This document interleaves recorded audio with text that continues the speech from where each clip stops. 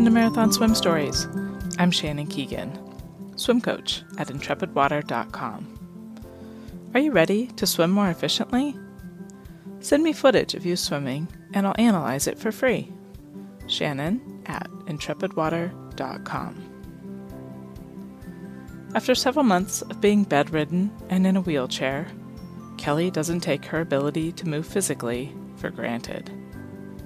Naturally, she returned to her Chlorini roots for rehabilitation, but it wasn't until her first glimpse of the Golden Gate Bridge from the water that she said goodbye to the Black Line forever. You gotta hear her story. Enjoy.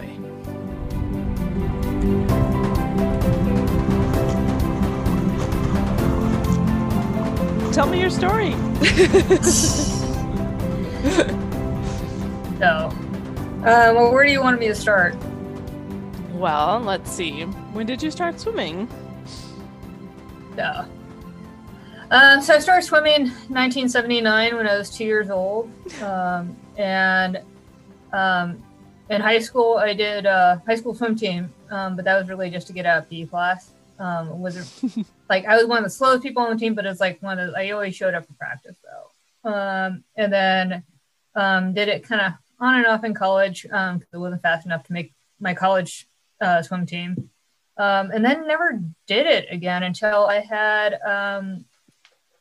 when I was about 34, I lost the ability to lift my right leg. My right hip joint got severely inflamed.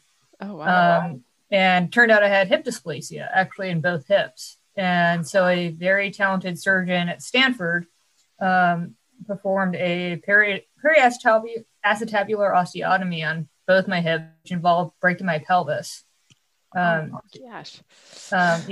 my pelvis twice to save my hip joints. Wow. And I got interested in swimming again. My physical therapist, his best friend since childhood, was a self-described adventure swimmer, Jamie Patrick. Okay. And he was doing a 111-mile swim down the Sacramento River in a wetsuit, but still. And I remember I was tracking him that weekend while he was doing the swim, and it's like, so actually that got me interested in swimming again. Mm-hmm. So then I started going to the pool at 24 Hour Fitness, and then wanted to actually have like a real pool to swim in. So I started going to San Mateo Athletic Club, which had 25-yard pools, and worked my way up to. I was doing about 5,000 yards every day that I went there, which was about 7 days a week. Wow. And I ended up meeting Jamie and my friend Romy, who is another swimmer that I knew through one of my cousins, and they both actually encouraged me to try open water swimming. And so in August of 2013, I met up with Jamie in Emerald Bay in Lake Tahoe. Mm-hmm. And did my first open water swim there. And it was such a magical experience. Really? And we went out, swam around the island in the bay and then back. And I loved it so much. I told him I'm never swimming in a pool again. It was just so magical and such an incredible feeling. And it feels different than swimming in a pool. Mm-hmm. And it took about 5 months later, I stopped swimming in a pool on any kind of regular basis. Mm-hmm. And so since then, I've been swimming mostly open water since then. Yeah. What time of year was it when you went to Emerald Bay? That was August 2013. Okay. Did you wear a wetsuit, or were you fine with the well, it's not that cold, right? In August, like, is it 60? I didn't know what to expect. So actually, I wore it's the only time I've swam with any kind of wetsuit. I wore a little shorty. Mm-hmm. And then felt like, I wasn't cold. So I was like, I don't think I need this. And so I haven't worn neoprene while swimming since then. Oh, really? Yeah. I remember my first swim in Lake Tahoe. It was probably in June, but I was just there for a friend's wedding. This was way before I knew anything about open water swimming. But I remember getting like that ice cream headache. Like I just was like, oh yeah, I'm gonna go swimming. And so my husband stayed on the beach and I just went out swimming and I was just like, oh my goodness. Like it was Yeah. bracing. But last year I swam across and I like totally have gotten past that whole ice cream headache thing. It's funny to me, just like where we all start. Yeah. Yeah, the crazy thing was that same weekend I met Evan Morrison from South End Rowing Club, and he told me like, "Hey, come swim in the bay with us." And I told him he was nuts. There was absolutely no way in hell I was doing that. And he asked me a couple more times after that, and I finally won for some reason in the following January 2014. I texted him and said, "Okay, you know what? I'll give it a shot." And ended up doing my first swim in San Francisco Bay in January of 2014. The water was 53 degrees. Wow. Yeah, looking back at that, that was one of the worst times of the year I could have picked that. And again, it was just I was actually with Susie Dodds at the time, and swam out to the opening and looked at the Golden Gate Bridge, looked back at the city, sighted off of the Transamerica Pyramid, going back in, and it was just like, again, it was like, this is so cool. Mm-hmm. I want to do this like forever. Yes, you got the bug. Mm-hmm. Yeah. When did you start pushing distances in the open water? That was actually Lynn Kabasic. I knew her. She lived down in Laguna Beach, and probably about shortly after I started swimming in San Francisco Bay, because I was actually living in Pasadena for a year at the time, and I had started doing this 120-mile round trip to drive from Pasadena to Laguna Beach to swim. It's 60 miles one way, and so I was driving down there about 5 times a week, even though I lived like literally down the street from the Rose Bowl Aquatic Center. It's like I would rather swim in Laguna Beach in the ocean. Mm-hmm. But yeah, Lynn texted me one day and said, "You should swim Anacapa." And I'm like, sure, what's Anacapa? And that's when I found out I just agreed to do a 12.4 mile swim from Anacapa Island to Oxnard. Yeah. And it was kind of like, okay, I guess. And I'd actually been pushing distance in the pool a little bit beforehand with U.S. Masters Swimming when they had their Go the Distance challenges. Mm-hmm. And since I was doing, when I was still swimming in a pool, and I was, swimming about 6 kilometers every day I went there. And so it's like, so with Go the Distance, I kind of started, trying to track to reach the milestones. And started kind of seeing like, I wonder how far I could actually swim. Longest I did in a pool was 14 kilometers. Wow. That's a lot in the pool. Yeah, it was. It was not, I would not say that was enjoyable. Mm-hmm. So kind of going into open waters and starting to do marathons just kind of seemed like, like a logical step of, right. But yeah, 12.4 miles, like, okay. So yes, but it's like, so I agreed to that. And yeah, I guess that's kind of how I started pushing distances of just, not being any smarter to say no. What's that? not being smart enough to say no. Oh, yeah. It's funny the number of people that there's like that say they had it was peer pressure that got them into marathon swimming, or the I wasn't smart enough to say no. I just said, oh yeah, okay, let's try it. And then you're like, wait, what did I just sign up for? So I'm definitely in that category. Definitely a category of like, yeah, what did I just agree to that? So how did you prepare for that first big swim? I actually didn't even know it. I really didn't know what I was doing. I was kind of freaking out a little about it. And my friend Carol had told her husband, Peter, that I was freaking out about this. And Peter Hayden, he's a very experienced marathon swimmer, very very good guy. And so he called me up and said, "Hey, I hear that you're kind of freaking out about this. I'm here if you want to talk." And at the time, I already admired him, and I was like, "Oh my god!" It was like Peter just called me. So I called him back. He stayed on the phone with me for about an hour and a half, 2 hours. Wow. He told me how to train for this, how to just kind of break it down into smaller chunks of milestone swims every week of just one long swim, and how to kind of come up with a rough draft of a training schedule. And so kind of with marathon swimming feeds of if you can just take it from one feed to another, not look at it as like, oh my god, I'm going to go swim 20 miles. Instead it's it's a bunch of half-hour swims. Right. So that really helped breaking it down. And Carol was also training for Anacapa too. Our swims were I think about 2 weeks apart.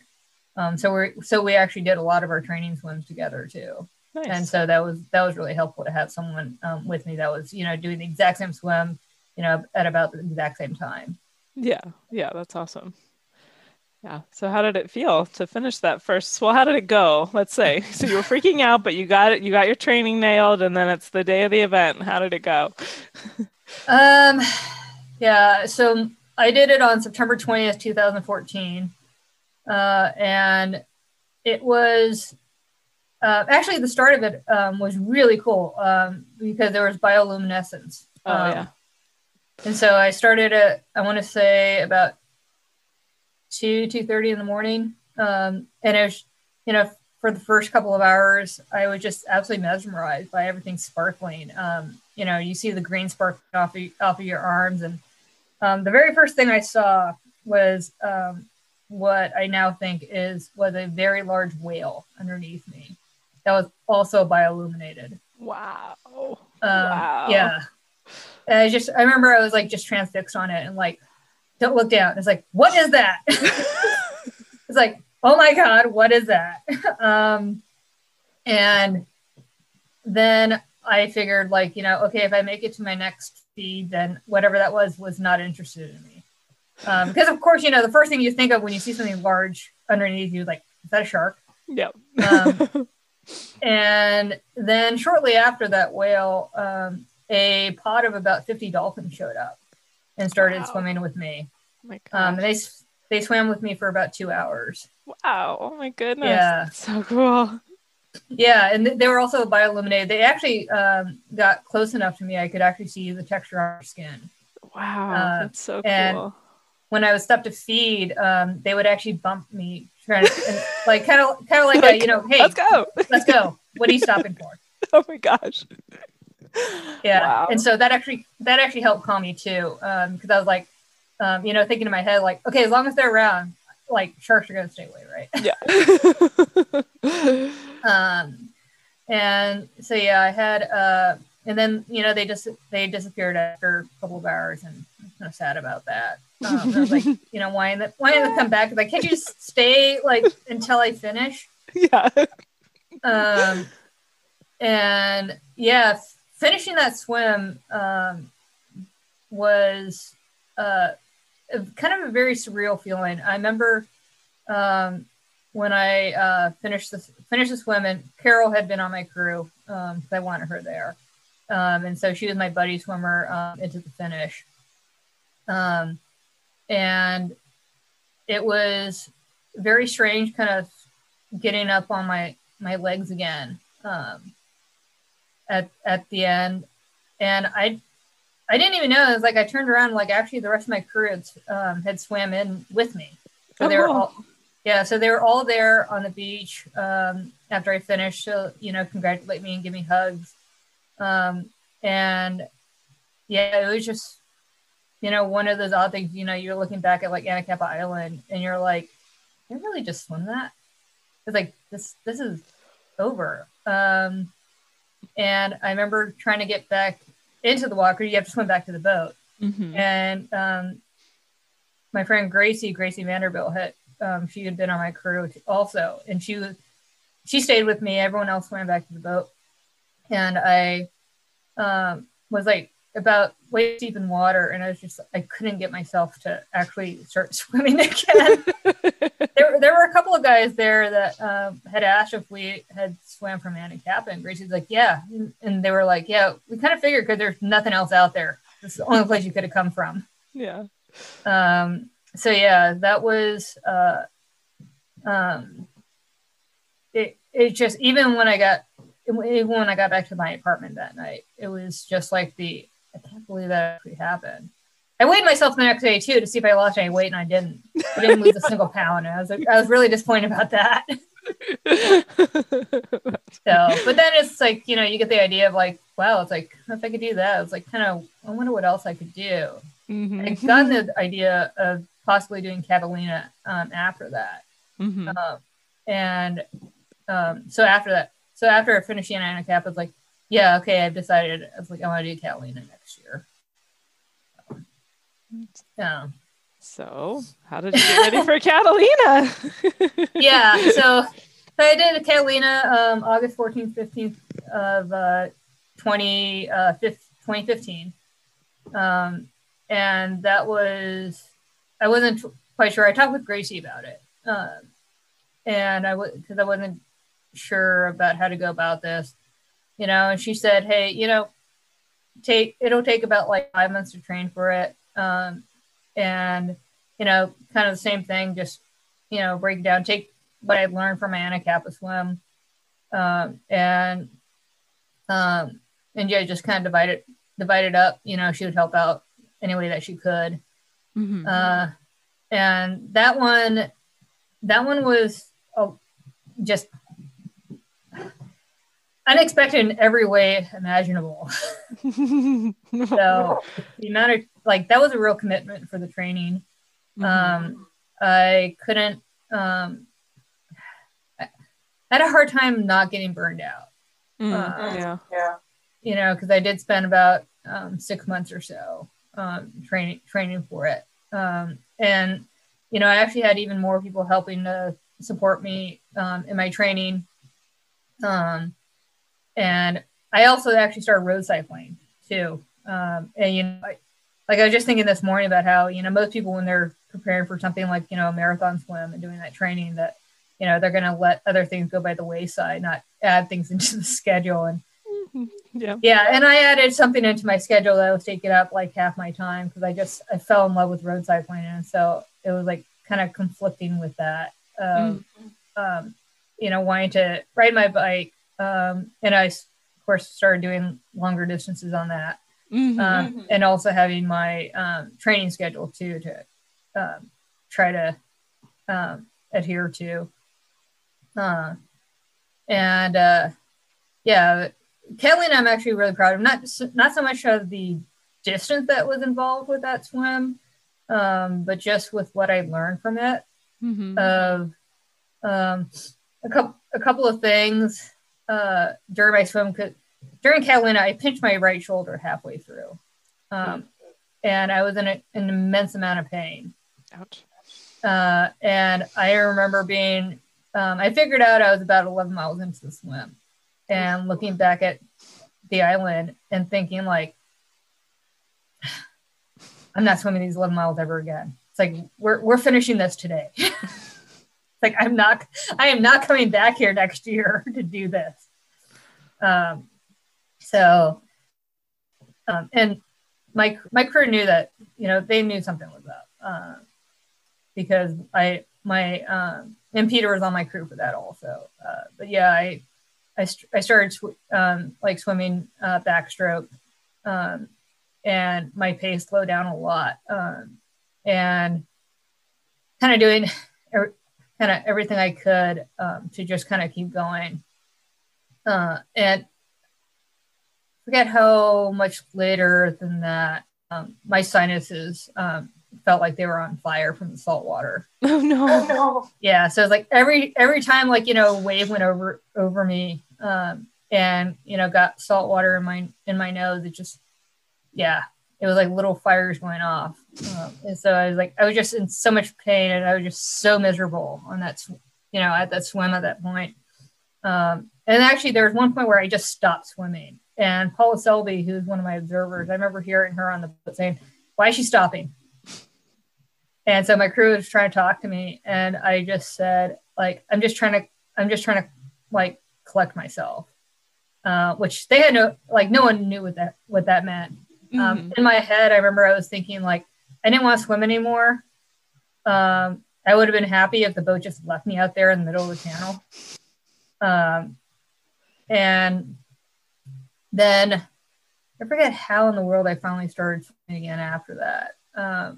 But yeah, it was just one of those, like, I was getting kind of mentally gone by then. But afterwards, when I finished, and I remember a couple of people had asked me, like, did I ever think about quitting? And I had to think about it. It's like, actually quitting never actually entered my mind. Even when I just wanted to stop swimming out there, the thought of getting back on that boat was not one of the options. It was just keep swimming or just leave me out here. Wow, that's interesting. Yeah, it was kind of weird. It's just I hadn't thought of that. And then good quality. Yeah, it's just, when you realize, like, wow, it's like, yeah, I guess I never thought about that. And it's something before that swim I would never have imagined that what I was capable of. Of just really, like, no matter how painful this is going to be, it's like, I'm going to get through this. You don't know how you got over that hurdle of that, like you said, you needed to stop and collect yourself, but you don't know exactly, like, how you convinced yourself to keep going. Yeah. I guess if you don't think quitting's an option, then the only option is to keep going. So yeah, for all I know, there's, the tiny little logical part of my brain left saying that, well, you can't stay out here forever. But I don't remember. Yeah. But then it was really cool because, like, I finished the swim, and it's like one of the, at least for me, I never think anyone cares that I'm doing any of these. Even though you've got, like, the spot tracker and there's, like, the link and everything, I was really surprised when I got back home. I had already moved back to San Francisco, and I got back home and went to the South End Rowing Club. And on a couple of the boards, people had written on there, like, congratulations, Kelly. Oh, cool. And I was like, oh my God, it's like people were watching. And yeah, so actually I took pictures of those boards, and actually at work, I have them taped up underneath my cabinet. So when I'm, non-pandemic times, when I'm having, like, really bad day at work, and it's like, I just, instinctively, like, kind of look up to the ceiling, and then it's like, and I'll see those there, and it's like, and it's just kind of a nice comforting thing. Yeah. It's something that you did. That's one of my favorite things about marathon swimming. It's like the accomplishment that we do it with a team, of course, but it's still that you can have that sense of, I can't figure out what to call it. Like, it's kind of fulfillment, but it's empowering, to know that you did that, and it can comfort you in other times of your life. That's what I love about it. Yeah. And knowing that, like, even when you, put yourself through a difficult time, that, people actually cared. Yeah. Yeah. Yeah. It's so cool. Yeah. What have you faced a moment like that in any of your other swims where you were, or was that the hardest one? That was definitely the hardest one. The last marathon swim I did was 2 years ago. The peer-to-peer 10K down in Santa Cruz, which was supposed to only be 10K. It was really foggy, really windy. A lot of us got blown off course. And, effectively ended up swimming more than 10K. I ended up swimming, what was it? I think about 5.5 hours for something that should have only taken me like 3 hours. And actually my kayaker said afterwards, he's like, do you remember when you, like, during the swim when you told me to F off? It's like, actually, I don't. I really don't. So you had some rough So moments, and that's what. yeah, yeah, and he's really cool. He understood that, like, yeah, I was not having a good time because he wasn't having a good time in the kayak either. Right. Just because it was just the conditions were just being so difficult. Yeah. Yeah. Wind and fog, and that sounds horrible. Yeah. Yeah, one of those swims where, like, you start off the day, it's like a perfect day, then this all like, the swim starts, and all of a sudden, like, the fog rolls in, and like the wind picks up, and it's just like, okay, this is not what it was like, half an hour ago. Right. Exactly. Yeah. Yeah. That's, I guess, part of what's interesting about it is that you never know if the weather's going to hold for your whole swim, but so we have to really, Yeah.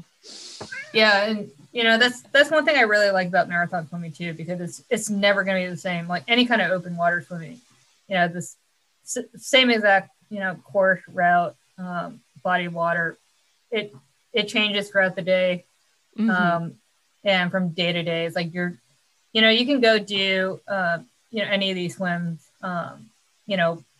20 times, and it's going to be a different swim every single time. Yep. Yeah. Yeah, I feel like someone else has told me that too. Some of the people that I do kind of the same routes over and over, they're like, but it's never the same. So it's not the same. I think Chris Rutford, who swam around Manhattan like 25 times, he's like, but it's never the same. Every time I go, it's different. Oh, yeah.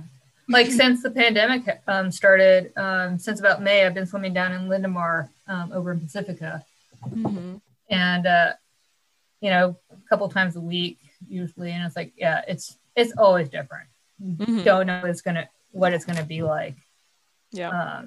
But that's the thing I really like about open water swimming, is that it's always changing. You go to the pool, and it's always gonna be the same. It's gonna look the same. It's gonna feel the same.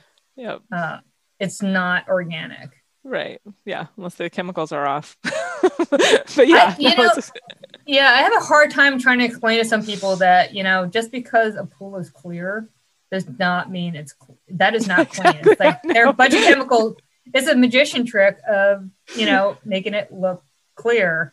Yeah. But then also, like, for me, that water kind of feels fake in a way. Yeah. And I think it is actually because of the all the chemicals in it. That was actually one of the saving graces I had with starting open water swimming, because with swimming in a pool as often as I was, my skin was starting to crack. I bet. Yeah. Getting really dry and really itchy. Swimming in a pool 5 to 7 days a week.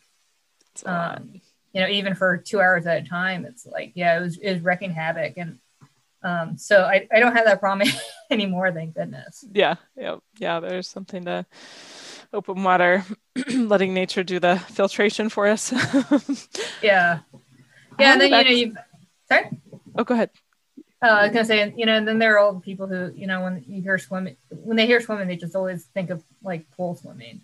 And it's just like, open water is not something they ever think of. Right. And it's like, I don't like the smell of chlorine. So, every time I'm in a pool, I'm just like, afterward, I'm like, oh my God, get the smell off of me. Yeah. I want to go back to the road cycling. So you picked that up during your Catalina training. Did you find any benefits of like crossover from the cardiovascular, or I don't know, strength in your legs, or was it just kind of another thing you were trying to fit in? Another thing I was trying to fit in, and kind of annoying Peter, who was my crew chief for my Catalina swim. He was getting a little frustrated with my road cycling. Just because, like, especially since I had done, I can laugh about it now. But I had done my first 100-mile ride, a week and a half before my Catalina swim. And when Peter found out, he was furious at me. Because it was like, if I had crashed, if anything had happened, like, that would have jeopardized my ability to do Catalina. And so it was just more of a distraction, like kind of a happy distraction for me. But it's like, and I see Peter's point of, it's like something could have gone wrong on a road bike that would have thrown away, all the effort I had put into training for my Catalina swim. Yeah. So So he was right on that, but you know, it all worked out. Right. Yeah. Yeah. Yeah. In a way, I think it helped me getting even more burned out during my Catalina training because I wasn't just swimming all the time. Right. Yeah. It So sounds like you're swimming a lot going into a big swim like that. So how much are you swimming going into something like Catalina? I don't do that for my training. I do like the one long swim a week, which Okay. is Yeah. usually half an hour longer than like the previous week. Mhm. And then the rest of the week swims are just like, you know, the regular little like, you know, 1 hour, hour and a half. Mhm. I know some people do like, you know, like yardage per week and everything, but it's like I don't do that. Yeah, I don't either. I was just curious. Yeah. But I was just curious if it kept like burnout at bay, but it sounds like you were just kind of at a time where you were just getting burned out from all the swimming going into that. Yeah, you know, and then you get frustrated. And like actually, when I first started training for Catalina, with swimming in San Francisco Bay, as opposed to my Kappa training that was down in Laguna Beach, you know, I started training for Catalina, I think in about February, March, which is still during the coldest time of the year for swimming in the bay. Mhm. So the water's about 50 degrees, going down to like, you know, 40, like the upper 40s. Mhm. And so, you know, trying to get longer training swims in, and I was getting really frustrated because like I couldn't do it. Mhm. I couldn't sit there or you know, swim around for like 3 hours in 3-4 hours in like, you know, 50-degree water. It just wasn't happening.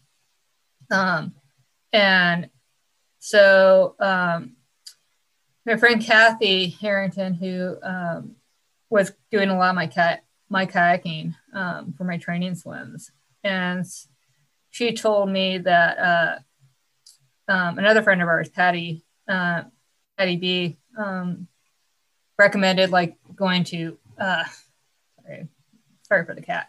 That's okay. Said to go to Lake Berryessa because the water was warmer there. Mm. There instead and so we went. We went to Lake Berryessa. I was able to actually do. I think I'm going to say it was 3.5, 4 hours training swimming there. And it's like, you know, those handful of degrees makes a huge difference. Yeah. So it's like, I think that really helped a lot. Mm-hmm. But just, you know, finding other places that I can, with a little bit warmer water, that I can actually do the distances in. And then Kathy, of course, I couldn't have done it without her either, with her kayaking for most of the training swims. Because then it's like we could go outside of Aquatic Park all the way down to like Anita Rock that's over in Crissy Field. And, you know, kind of breaking the monotony of just swimming cove laps. Mm-hmm. Yeah. And then I was like, because then I wouldn't know where I was either. Because I wouldn't be really paying attention. I would just know like, okay, we're going to be doing like 8 feeds today. Yeah. So, you know, just kind of keep swimming around. Mm-hmm. And yeah, so I'm extremely thankful for her doing that. Up to, I think the longest training swim I did with her was 7 hours. Wow. Yeah. You know, and it's like I can barely kayak for like, you know, 2 hours, let alone 7. So. Yeah. Our kayakers, man, they're committed. I love them. Yeah. Yeah. You know, I just can't. I don't find a kayak that comfortable to sit in. I don't either. Yeah. But thank goodness there's people out there that do. Yeah. Actually, my friend Kevin, he kayaked for the first Catalina swim I was on that I crewed for. He was the kayaker for it. He kayaked the entire swim. Wow. He spent all 12 hours in the kayak. Wow. Yeah. I was like, I have no idea how he did that. Yeah. The thing is, like, you look at it, it's like, oh, maybe it's not that bad. And then you get in the kayak and you're like, no, it's worse. Yeah. What about your swimming technique? Has it evolved, especially since you started out kind of as a pool swimmer and then coming open water? Do you feel like your technique's evolved? The one major difference I have in my pool swimming days to my open water is I swim freestyle now. You still do a lot more. I swam backstroke in high school, and I rarely did freestyle. And so actually, when I started swimming again after my surgeries, I was swimming backstroke in the pool. And it was like one of those, like, but when I decided to start doing open water, it's like, well, I can't do backstroke for that. Somebody did actually cross the English Channel backstroke this year. Yeah, Tina Neal actually from SoCal. She did double Catalina where she actually did one of the lengths she actually did backstroke. She did. Wow. Yeah, she did freestyle and then switched to backstroke. I think it was the order she did it in. So, 20.2 miles of backstroke. It's incredible. Yeah. But then also, like, at the once upon a time, Evan was actually able to do swim classes, private swim classes at one of the local schools here. Mm-hmm. And so actually for both my Anacapa and Catalina swims, I worked with him to try to improve my stroke. And the great thing about Evan too, with him being a marathon swimmer and also very anal on technique, is that he also, he fully understands that, pool swimming is different than open water. That's different than, full on marathon swim. And so knows that, like, like when I would show up, that's like, I'm training for a marathon swim. And, we'd talk about my swim too. That's how my training was going. Mm-hmm. And then, so I'm grateful for that too, with those swims that I was able to work with him. Mm-hmm. So, yeah. Of course, you get out there and then, like, you kind of forget about all your technique, but right. You're just trying to get through. At least you did something beforehand. Yeah. How do you think you would handle hard situations? Hard situations. Wall swimming. Sure, I could talk about swimming. Yeah. Wall swimming for during the marathon swims, I have this ingrained desire not to waste anyone's time. Like, I feel horrible about wasting my crew's time. I mean, that's one of the things that I think also helped me, no matter how much pain I'm in, of keep going, because it's like, these are people who just gave up, their night, day, traveled, took time away from, their lives of, like, their loved ones, friends, families. In one case, my friend Howard, who for my Catalina swim gave up the one meet he does with his master's team all year. He gave that up to crew for my Catalina swim.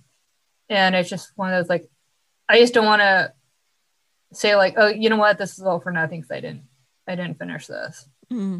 And I feel I had to do that once. There was actually, I do have a DNF. And it's just, I absolutely felt horrible. And my crew and my observer, I only had one person on my crew, and the observer both said, you know what, I don't think this wasn't a waste of time for me. I was like, I was happy to be here, and knowing the outcome, I'd still come back and do it.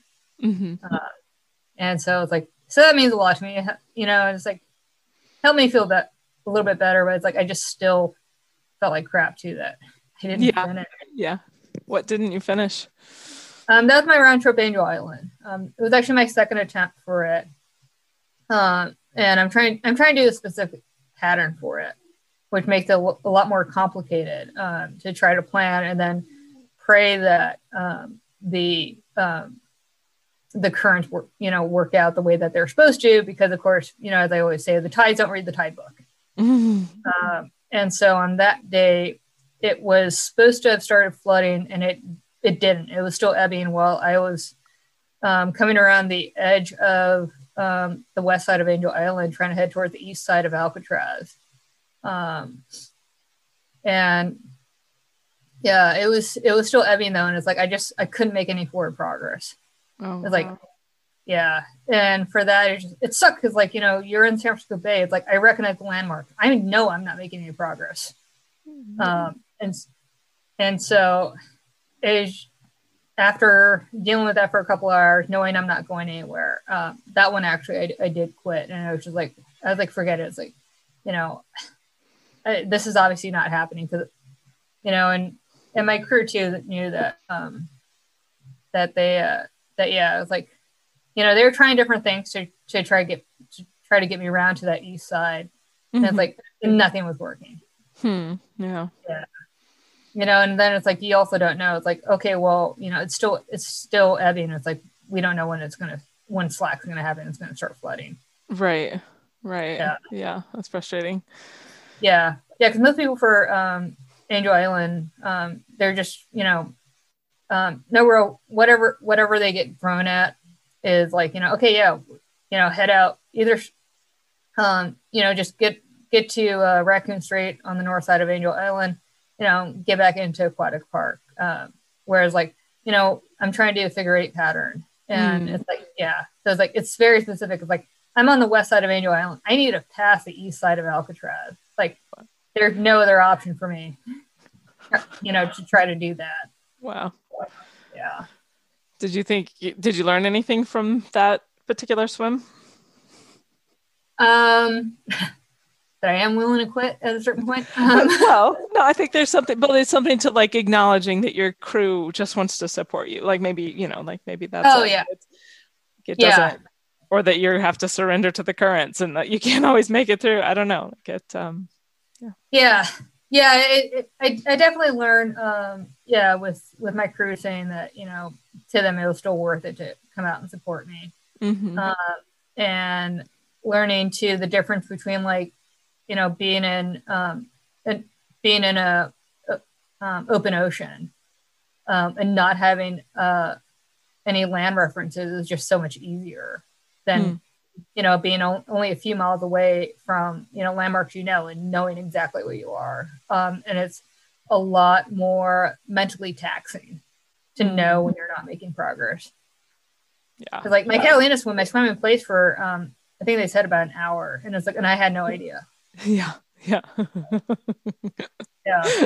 Yeah. There's something to knowing or not knowing that you're not moving anywhere, right? Yeah. So I still want to try the Rancho Peña Island again. And it's like, kind of, do as much plan as I can for it with the currents, and hope that, it actually materializes in my favor to be able to finally finish that. Yeah. How's the pandemic been for you? Been interesting. I started trail running too. So now trail running, cycling, and swimming. I actually didn't swim for the first 2 months. It's just like not knowing, how the virus was being transmitted, and with the wind and everything, I just don't feel comfortable swimming anywhere. And people were coming up with like different places to swim. Some people were still going up to Aquatic Park. Some people were like, swimming further south in the bay, like over at Coyote Point. And I was fine with just like trail running and cycling. But for the first couple of months, then when it seemed like, okay, I think it's okay to actually swim and not risk my health. And my friend Gary was swimming over in Lindemar, because he lives right up the hill from there. So I texted him like, hey, can I start joining you there? And so, been swimming there since then. But especially with winter coming now, I swam this morning. It was 52 degrees. And without the club being open, with the sauna and the hot showers, we're still trying to navigate what we can do in terms of swimming, because like I have about a 15-minute drive to get there. Oh, wow. And more importantly, to get home afterwards. And so we're trying to figure out like how long can we swim for to still all of us to make it home safely. And so right now it seems to be okay, actually, with the water temp being 52. But Lindemar is it's colder than it is in San Francisco Bay. And so it's like, you know, if San Francisco Bay gets into like the upper 40s, I don't want to think about what Lindenmar is going to be. So I don't know. I don't know if I'm going to be able to continue swimming there with that. You know, just because like it's like my bigger fear of, you know, well, the drive home and then getting home, and you know, collapsing my floor, and like no one's gonna know. Yeah, right. Yeah. So stay safe. Yeah. So right now it's like I'm setting up all my clothes to change into in my bathroom. I get in there, turn the heater fan on, close the door, trying to make it like a little bit of a sauna while I'm showering. And just, you know, kind of staying there like the entire time, trying to mimic my routine that I would do at the club if the club was open. But it is something I'm a little sensitive of right now, because at the club, you know, if you passed out in the shower or something, like, you know, there were other members there that could help, you know, and it has happened to people too. You know, last winter I had twice where, you know, I'd be in the shower and start feeling lightheaded, and we have chairs in there, and I started feeling lightheaded, and, you know, would pull one of the chairs over and just sit down on it under the shower, because it's like, oh, thank God. It's like, I don't know what was going on there. Actually, well, I do, but yeah, right. Yeah. Why is a different matter, because, you know, along with like, you know, with open water and conditions always changing. It's like, you know, sometimes you can go for a swim in the exact same temperature that was last week. Yeah. But for some reason today is just not your day. Your blood pressure drops. Yeah. And like all of a sudden, like, I'm going to pass out. Our bodies are complicated things. Yeah. Yeah. And you got to be sensitive to it. So that's good to be aware, but it doesn't make it hard that you can't consistently go swimming or feel like you can consistently go swimming. Yeah. But overall, I've been kind of surprised during this pandemic of my fitness level seems to be pretty much the same though. So obviously I'm doing something right. That's good. Yeah. It sounds like you've got a lot of other outlets. Yeah. You know, and like, I'm actually really thankful for it too, because that really is the only part of the day that I feel like I'm really alive. You know, still part of the world is like when I'm actually out there, even though a lot of what I'm doing by myself is like, you know, cycling and trail running. But yeah, it helps because like I've been working from home since March. Yeah, I hear you. You know, and you saw one of my coworkers that I get to see every day. Yeah. What's your cat's name? His name is George. Yeah, he's got a sister Gracie who's probably underneath my bed covers right now. So she'll be there for about another 4 hours. But yeah. That's actually they're actually one of the things I'm looking forward to, finally going back to the office again. Just as you see, like, because he does that when I'm trying to work too in conference calls and everything. Sometimes it's just like, oh my God, I just cannot wait to get back to the office and not have a fur ball crawling around while I'm trying to work. Yeah. Oh yeah, man, it's been an interesting year for sure. What advice would you give to an aspiring marathon swimmer? Sorry? What advice would you give to an aspiring marathon swimmer? My advice would be to kind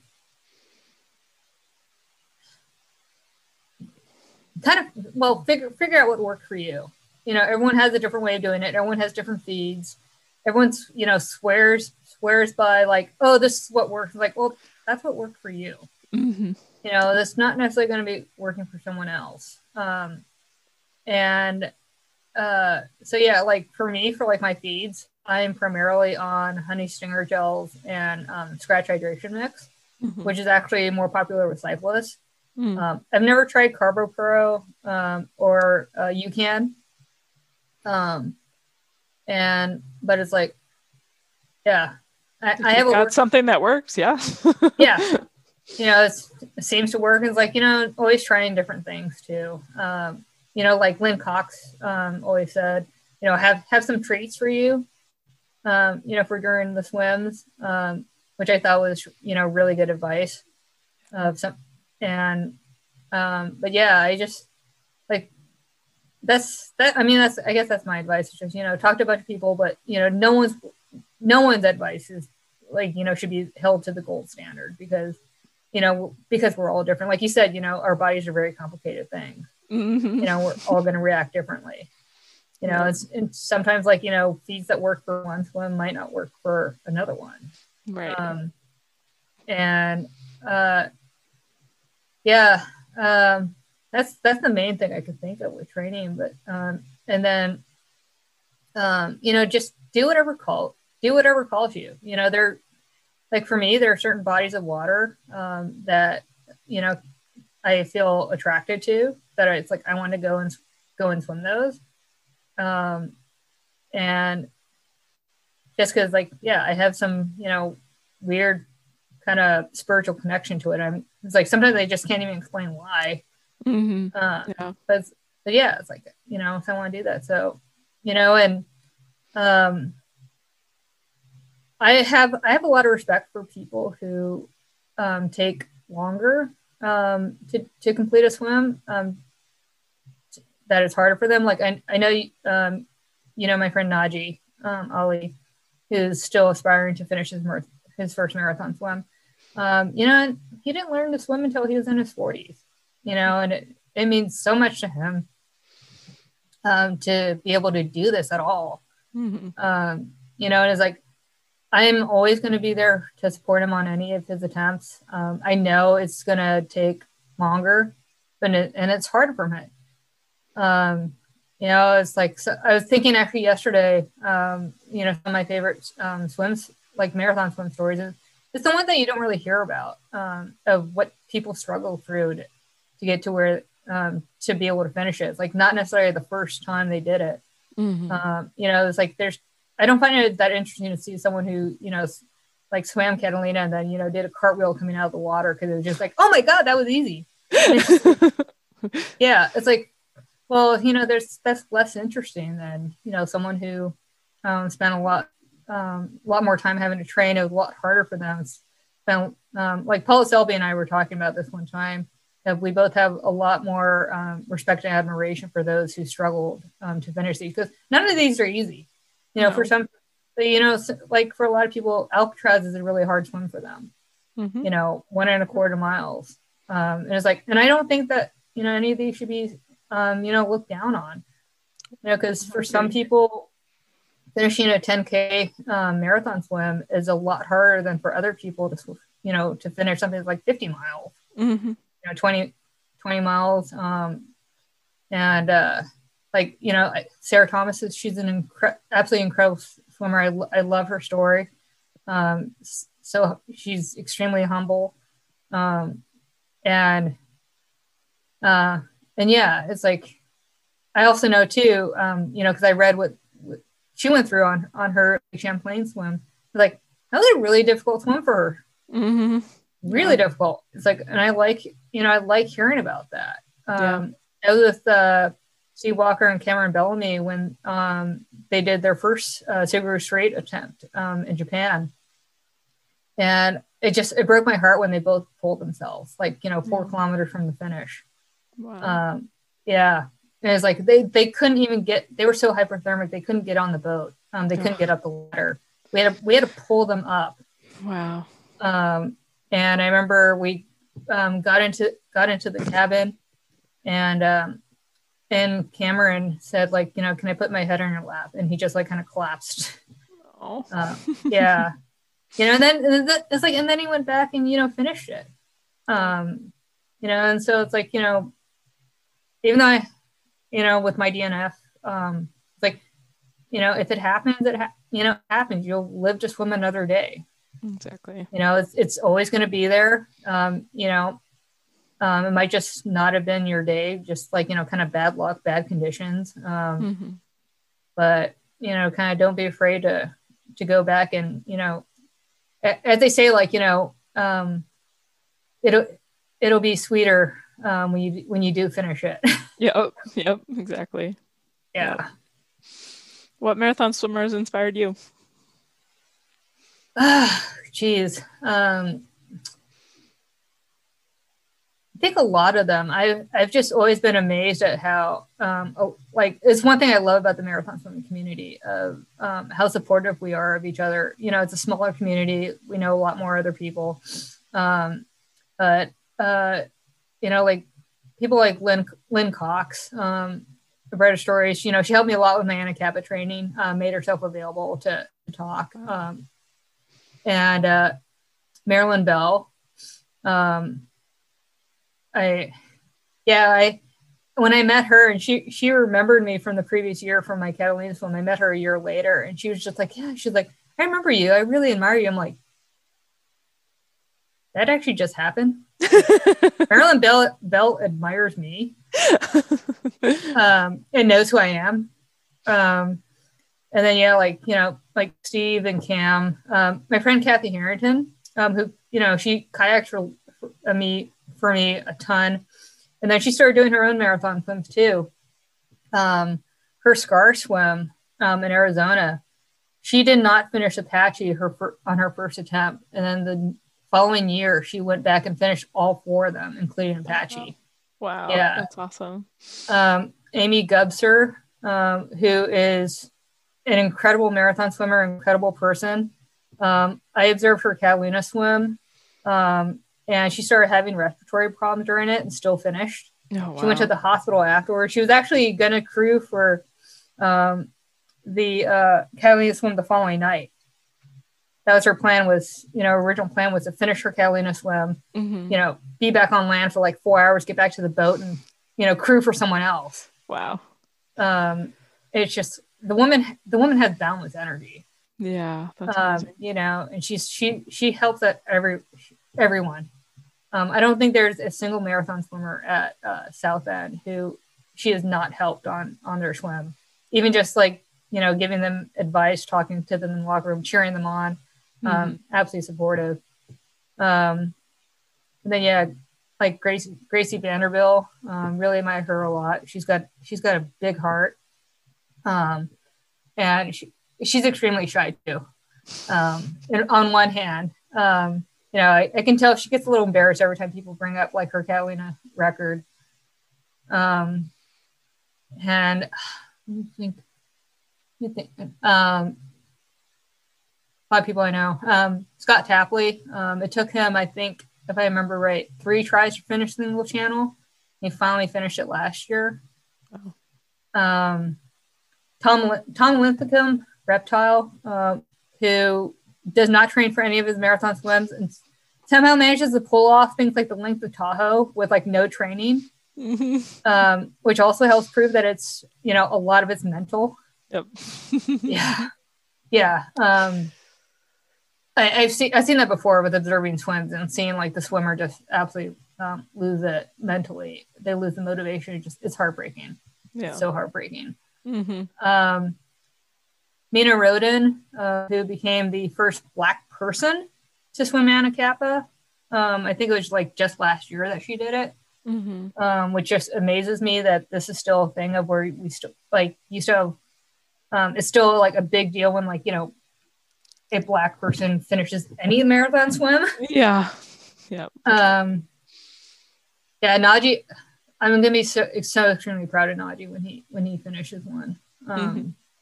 So just knowing how much he's carrying on that. Yeah. Yeah, that pressure probably makes it even a little bit harder. Yeah. Ken Ignosa, who's I observed his Catalina swim too. I've swam with him.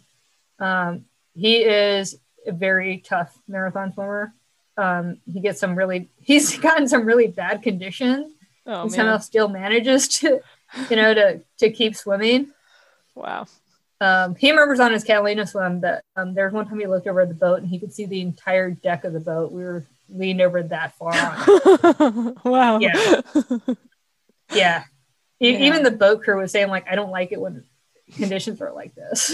Yeah, no kidding. Wow. Oh man. It's been really, really wonderful talking to you today, Kelly. Thank you for sharing your story.